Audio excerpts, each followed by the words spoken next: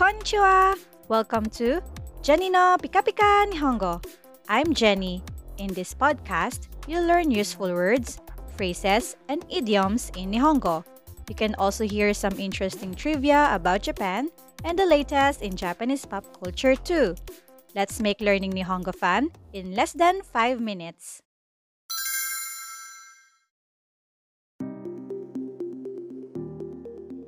Today, I have invited Kling Sensei. This episode will give you an idea on how our N5 Nihongo Package podcast is like. You'll learn some basic greetings, useful expressions, and a whole lot more. Don't forget to tune in for more sample episodes of our N5 Nihongo Package. Today's vocabulary is all about family. So you're going to learn words that you can use when referring to your own family members as well as family members of another person.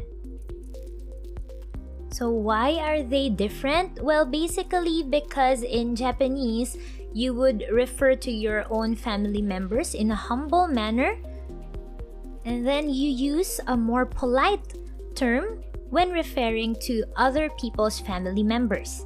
Okay, so you'll see the difference later on as you listen to this episode. So I hope you're ready. Get your notes ready, your writing materials, and let's begin. So let's start with the most senior members of the family, the grandparents. So you call your grandparents sofubo, sofubo, sofubo.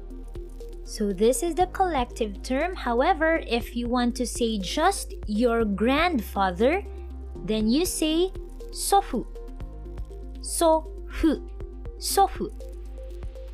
And then for your grandmother, you call her sobo, sobo, sobo. So going down the family tree, we have your parents. So as a pair, you call them ryoshin, ryoshin. Again, that's the word you use when referring to both of your parents, but when you want to refer only to your mother, then you say haha, ha-ha, haha. And then the word for father would be chichi, chichi. Now let's go to your line, to your generation. So that would be you and your siblings. Okay, so if you have siblings, you call them kyoudai, kyoudai. So that refers to both your brothers and sisters. So that's the word for siblings, okay?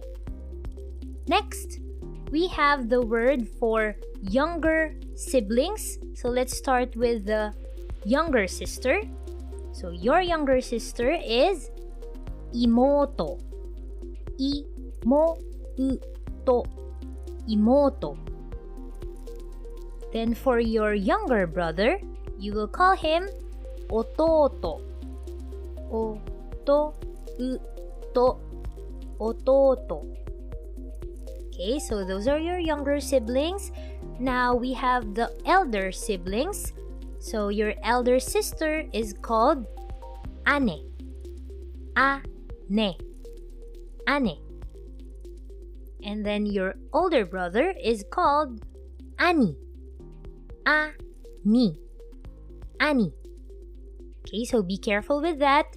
There's one character difference there, okay? So an elder sister is ane, an elder brother is ani. Now, if you have a spouse, then you're a couple. Okay, so a couple, as in a husband and wife, is called huuhu. Huuhu. Then, if you're referring to your wife, you call her tsuma. Tsuma.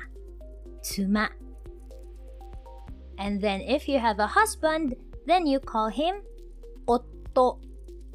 Otto. So there's a chisai tsu there, otto. Okay. Now, if you have children, you call children, the generic term for that would be kodomo.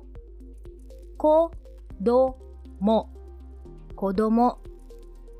So that could be either a son or a daughter. But if you want to be specific, a son is called musuko. Musuko. Musuko. And a daughter is called musume. Musume. Musume. So again, those are the terms you use when referring to your own family members.